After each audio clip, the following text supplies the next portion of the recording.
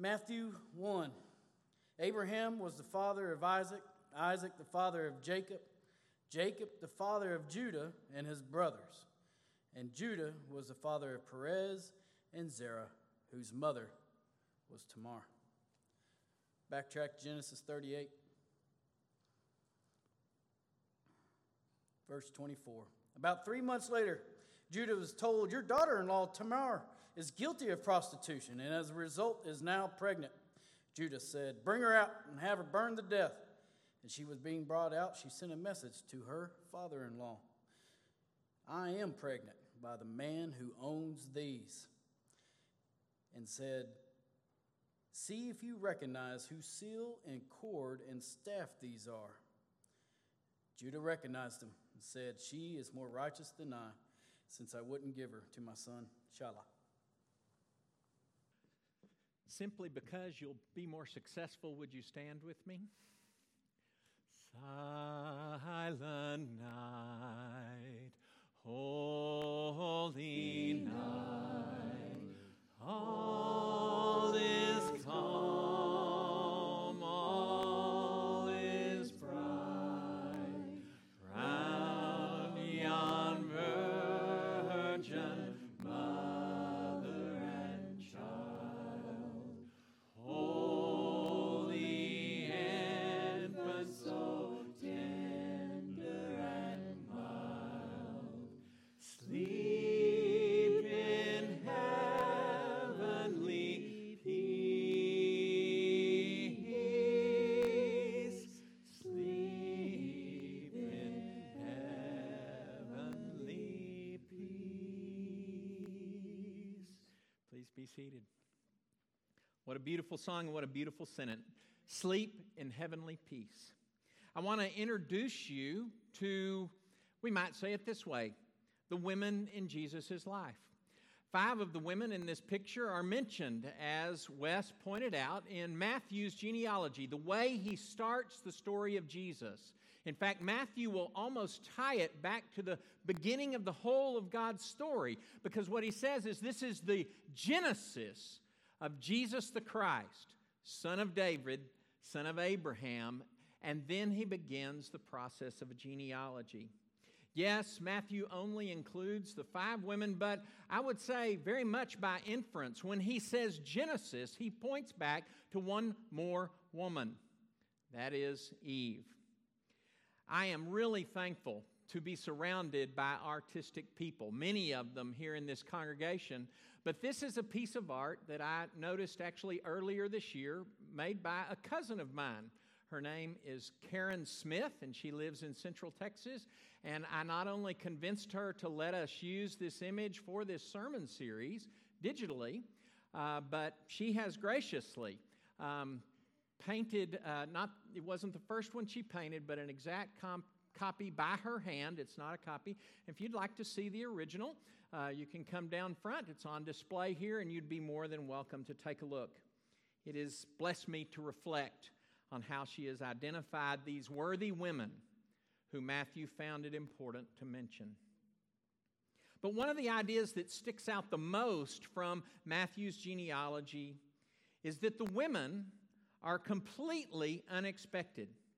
They don't enter into most genealogies. In fact, when you heard Wes reading, you kind of heard these familiar names. Abraham was the father of? Abraham was the father of? Isaac. You can say it with, I know the people online said it out loud. Abraham was the father of Isaac, and Isaac was the father of Jacob, who was the father of the 12, including Judah. But immediately, you stop short, because you're not expecting the next name that comes. These names that are included are unexpected for a lot of reasons. First of all, we've already mentioned they're not traditionally what you would include in a genealogy. And all good Jews at Jesus' day had a very accurate genealogy of their family. They wanted to trace the purity of their line all the way back, particularly to when the country went into exile, all the way back, and then wherever they could go from there. But particularly to the exile, it was important to have this clean list And if you've read Nehemiah and Ezra, you can understand why, because one of their main concerns was the way that in exile the people had begun to marry with the other peoples around them, with foreigners, and they were concerned about that. It's an interesting concern, and Matthew seems to actually object to that concern. Is it so much that the genealogy traditionally would be interrupted by blood that's not Jewish, or is it more a concern, and I think Matthew puts this forward, that the genealogy would be interrupted by people who do not follow and trust God? So it's interrupted traditionally, it's interrupted ethnically. Maybe Bathsheba was, who will be one of the women we'll talk about, maybe she was a Jew, but she married a Hittite, and in marrying the Hittite, there was no longer a purity of the race. But everybody else, other than Mary, the last name on the list, are foreigners. They are ethnically diverse. And I think our bigger concern, and if you don't know the story of Tamar before you came today, you're going to learn that the bigger problem with these people is what we might call moral questions. How in the world does this person make it into a list? Oh my goodness. If there were traditional people who want everything to be exactly right, they would all have, when they began to read Matthew's Gospel, gone, oh, wait a minute, that's supposed to be Sarah, he mentioned. That's supposed to be Rebecca, he mentioned. That's supposed to be Rachel, he mentions, not Tamar. Their story affirms that even I, even you, can be a part of God's epic story of love and redemption through Jesus Christ. So how do their stories, the stories of these women, whom most Jews of Jesus' day would have wanted to keep hidden, how do they, in reality, illuminate the story of Jesus? Last week, I appreciate Peter getting us started in this series and talking about Eve and the way, in reality, the idea of the Son of God coming as a product of Eve, as a product of humans, as a product, particularly, of the sin that so besets the human race. And yet, that is half of the story of Jesus. This week, we take a closer look at a woman named Tamar. Now, if you're from West Texas, it's Tamar. And if you're not from West Texas, it still might be Tamar. But I think actually Hebrew would give us a little bit more appropriate pronunciation of Tamar. Say it together. Tamar. Very good. Put that emphasis on that last syllable. Her story is found in Genesis 38. It's in the middle of what you might call the Joseph story. Joseph's story starts basically in chapter 37 and will carry on through the end of the book of Genesis. But what we need to understand is it's less about Joseph's story and more about Jacob's story. The story of Jacob and how his children impact the way God is going to use him to move God's purpose of carrying the seed of Abraham as a blessing to the whole world. In fact, I'd make this point, that the story of Joseph begins with Jacob, and the story of Joseph, before it's done, in chapter 50, is about Jacob coming to Egypt, or his bones coming to Egypt, and him coming to be with his children there in Egypt. They tie together. Let's look at the story of Tamar, and it's a long chapter, so I'm going to try to summarize it as best I can. In verse 1, it says, about that time Judah left home and moved to Adullam. And what you need to know is if he moved away from the tents of his family, he's moving out of the family. Now, he's not, by the way, the first person to leave the family, because in the previous chapter, Joseph has left the family, but not of his own choice, you may remember. And it may even have been that it was because of the conflict and the mourning and the grieving that Jacob was doing over the loss of Joseph that Judah may have said, I've had enough of this, I'm going elsewhere. And to a certain extent, we're supposed to question whether God can continue his promise through Abraham if all these brothers keep leaving. Now, you know the end of the story, so you're not worried about. But the first reader would have asked that kind of question. In verse 6, the story continues, and Judah will marry his own foreign wife, but then he arranges for his firstborn son, and in his other two sons, to marry young women who are not of Abraham's lineage. If you'll remember, it was very important that they send a servant. Abraham sent a servant back to kind of some of his home ground so that he could have a pure marriage for Isaac. And again, it is Jacob who seeks out a person related to the family. And so it is Judah who is breaking this process and adding to what, at least to this point in the story, seems to be something that's very important, that we stay in the family that God has blessed. He marries a foreigner, and he marries his sons to foreigners, and Tamar is the first name of the daughters of the daughters-in-law who will marry his sons. But verse 7 and verse 10 will put brackets around a story about why God is not pleased with either Judah or his sons, and it's hard to know exactly. And Onan, his first two sons, were wicked. They were wicked men in the Lord's sight. So the Lord, and this is very unusual language, the Lord took their life. There are times when the Lord will cause defeat to come on whole nations or groups of people. There are language of God kind of moving people away in a different direction from his own people, and oftentimes that includes their deaths. But the idea that a single person is singled out is a very unusual thing. You may even remember back to Cain and his sin.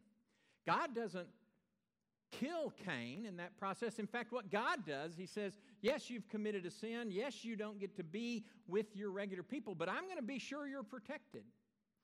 It is more along the lines of being unusual that it is Eli who Samuel will follow, whose sons are wicked, and we get great detail about all that Eli's sons doing to be wicked, that God says they're not individually going to be your heirs. Instead, he puts Samuel in their place, a young man who will follow God. Verses 7 and 10 also include a very unusual idea.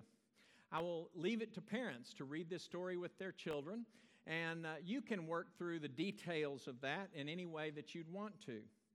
But it's a very unusual idea that God would put them to death. But before you're done with the scriptures, you recognize that they are not doing things that are in keeping with what God intended. That is to say, that if a brother dies while he's married, that the next brother is intended to create an heir for him. This is very foreign to us. Let's make no mistakes. And in fact, if we go far enough into Middle Eastern history, if you lose all the brothers, it actually falls back on, although this is not a part of Jewish scripture, Middle Eastern cultures will even say that it is the father's duty to produce the next heir. So what they're being asked to do is very much in keeping with what God's pattern had been to that point. And particularly, it was in keeping of what Judah the father and Jacob the grandfather would have expected his son and sons to do. Verse 11, then Judah said to Tamar, his daughter-in-law, you've already killed 2 of my sons, so go back to your parents' home and remain a widow. I'm not going to risk any more sons to you. They've all died. Now, what we know from the story is that the sons, that Tamar is not the problem. The problem is the sons. But as is not unusual, the father figure is a little bit blind to all the things that are going on. Judah's decision is explained because he doesn't want to give his third son, Shelah, to Tamar. And what is also explained very clearly, if you look at the context of the text, is he is the one who's not doing the right thing. The story continues in verse 13 as Judah is widowed and he goes to shear his sheep. Someone told Tamar, look, your father-in-law is going to Timnah. And Tamar changed out of her widow's clothing and covered herself with a veil to describe herself.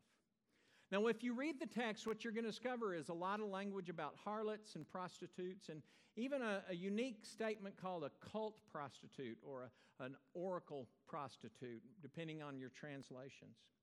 But in reality, all of those observations are outside observations. They are not that this is what she intended to do. It's just that she describes herself. She disguises herself. And by the way, being someone who would disguise herself puts her right in keeping. To a certain extent, she is more Jacob's child than she is Judah's child. Jacob, who will win the birthright from his father by being disguised. Jacob, who will do all kinds of interesting things with the sheep to be sure that his herd continues to grow. And of course, Jacob, the victim, when he takes the veil off the young woman that he's married the night before and says, "It's Leah, not Rachel." She is a child, not of her father and not of her people. She is a child, the way we're reading the story of Jacob himself. She will disguise herself. Verse 16. Judah can't say this easily in any other way. As a widower comes to town, there's a single woman sitting out in a place that she ought not be. He propositions her. She says, "What will you pay to have sex with me?" He says, "I'll give you a young lamb." She says, "Give it to me." And he says, "I don't have it. What'll you take?" And this is where the conversation becomes very interesting.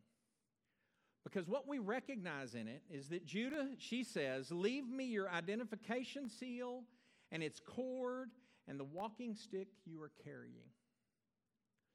All three of these things are things that would be like the way you carry your driver's license. In fact, all three of these things might even be the same way in which you might carry a credit card. This is identity theft. And he is a willing participant in saying, "Yes, you can have my seal," which would have been on a cord. And one could claim that somebody had stolen the seal, except that the cord was unbroken. So he received the cord and the seal. The seal is like his signature. Soft piece of clay, you take the seal, you roll it across it. It says Judah. It doesn't say Judah, but you get the picture. A picture that, like a brand that would say, "This is mine." And his staff that would have been carved in a very special way, probably given to him as a child, and he grew up with it. And it would have had markings on it that clearly identified it as Judah's. And in many ways, it's thought that you would separate the herd by understanding whose sheep were by whose staff. So she asks him, "I want your identity." And what breaks our heart is that he's so ready to give it up. Because it isn't just that he's willing to let go of his credit card and his driver's license. It's that he's willing to let go of his family. I'm not sure I can ever be a part of that. I'm not sure I can ever be a part of what God is doing with them.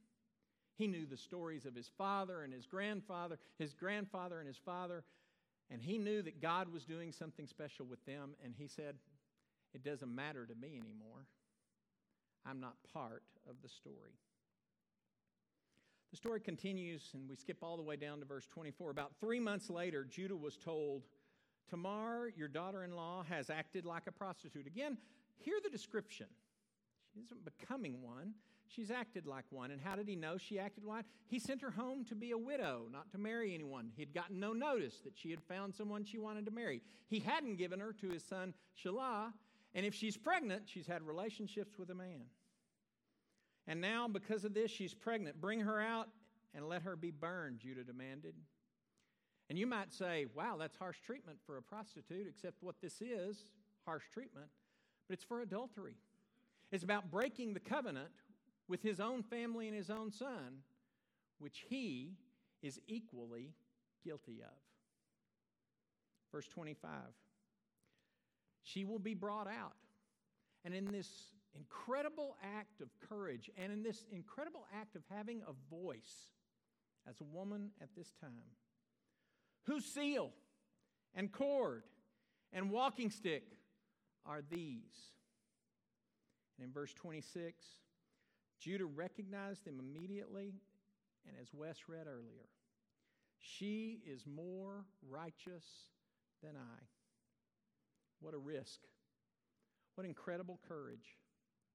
Not only on the part of Tamar to put her own life at risk in the way that she did, but understand the risk and courage it took for Judah to say, I'm the one who stands condemned. It's kind of interesting that this story occurs as a foreshadowing almost of the way David will be confronted about his sin with Uriah and Uriah's wife, as Matthew will refer to her. And Nathan will confront him and say, you are the man. He doesn't argue. He doesn't push back. He repents. Maybe he's heard the story of his great, several more grandfather. What a risk. What courage. So what can we learn from Tamar's story? What can we learn both for how we see Jesus' ministry and how Matthew will say, look at these women, and you're going to see some reflections of what Jesus will become. But also, I think we have things to learn for ourselves. First of all, the story of Tamar is an unexpected source. And it's interesting that we step into the story of God so often and we say, where did that come from? How did that happen? But in our own lives, we often step back and say, where did that come from?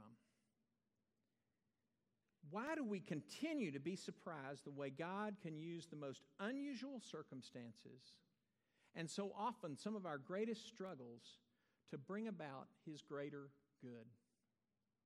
You see, Jesus didn't come from Jerusalem. Jesus didn't come from the seat of teachers, the Pharisees. Jesus didn't come from the rich and powerful Sadducees. Jesus didn't come as one of the hereditary priests that would have been in line to be the great high priest in Jerusalem. Instead, Jesus comes from Bethlehem, and Jesus comes from Nazareth, and Jesus comes from Galilee. And it almost seems that unexpected source is one of the biggest stumbling blocks to people who want to hear His story. Maybe there are things about the Jesus story that cause you to kind of, what am I doing here? In the first century, it was the idea that He would lay His life down on a cross that caused so many to stumble. But it is always the way God works, to come at us from a direction that we're not expecting, to bring something into our life that we can't see connected to God's good, and yet it is through those things that He produces a greater good. Unexpected source, unexpected courage. I've already mentioned courage.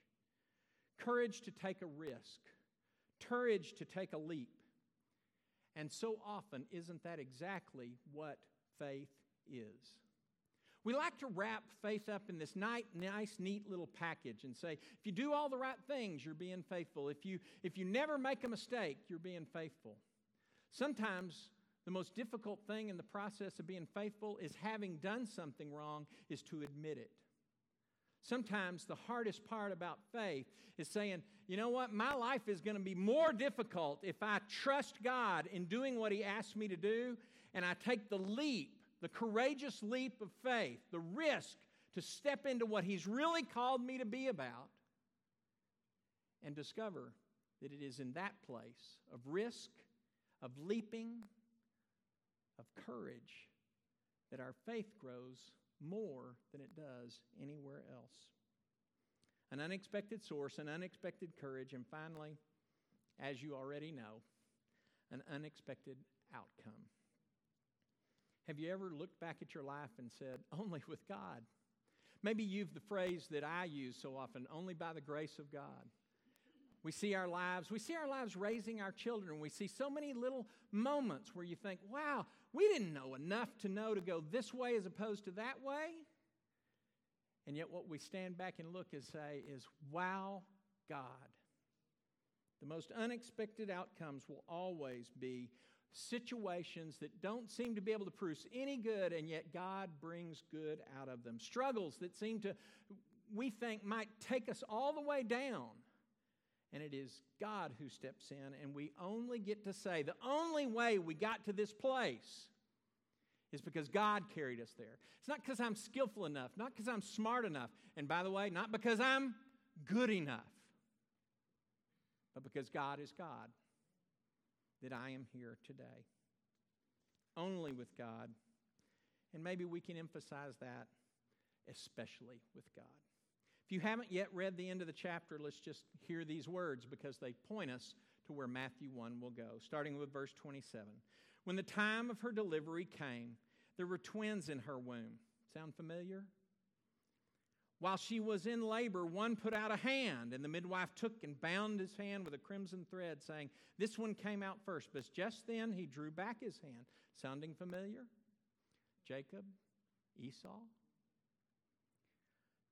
Just then he drew back his hand, and out came his brother. She said, "What a breach you have made for yourself. You've broken protocol. Your brother came first, and yet you pulled him back in, and then you came up. You've messed things up." Unless, of course, God has a hand. Therefore, he was named Perez. And afterward, his brother came out with the crimson thread. Probably the name Zerah, brilliant or crimson, is why his name is Zerah.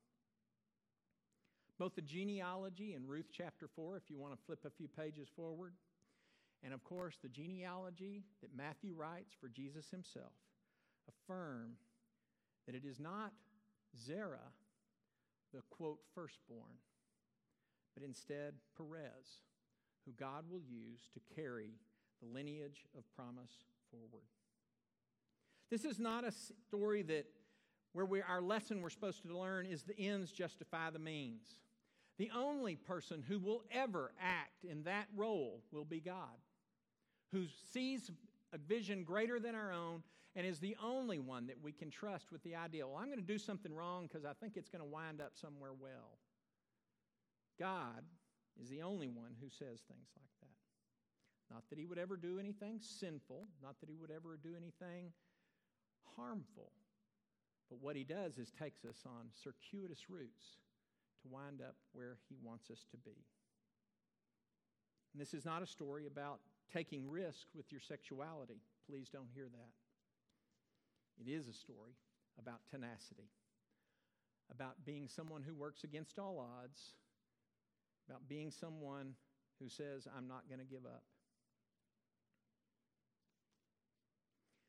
I would have to ask the question, what is causing you, or maybe you at home, to want to give up? Aren't we thankful that Jesus never gave up? It didn't matter how the people didn't understand him. It didn't matter how often the disciples failed. It didn't matter how much he would have to go through to get to the cross. He did it. Tamar's example points us to kind of tenacious faith that it seems over and over God wants to bless. So you're invited. You're invited to take the courageous next step in following Jesus. He is the one whose love for you and desire for peace on earth could not, has not, and will not be stopped. If you need to respond to the invitation today, you're welcome to come forward. You're welcome to just talk to the people nearby before you leave. We have elders here who would be glad to visit with you. If you're online, you're welcome to send a message to that text that you see displayed, and we would be glad to get back to you and continue the conversation. Won't you come to a realization that God wants to do something incredible with you, but it'll not be simply by joining the next dot. It will be taking a risk, a leap of faith that he'll get us there. Won't you stand and sing? The steadfast love of the Lord never ceases.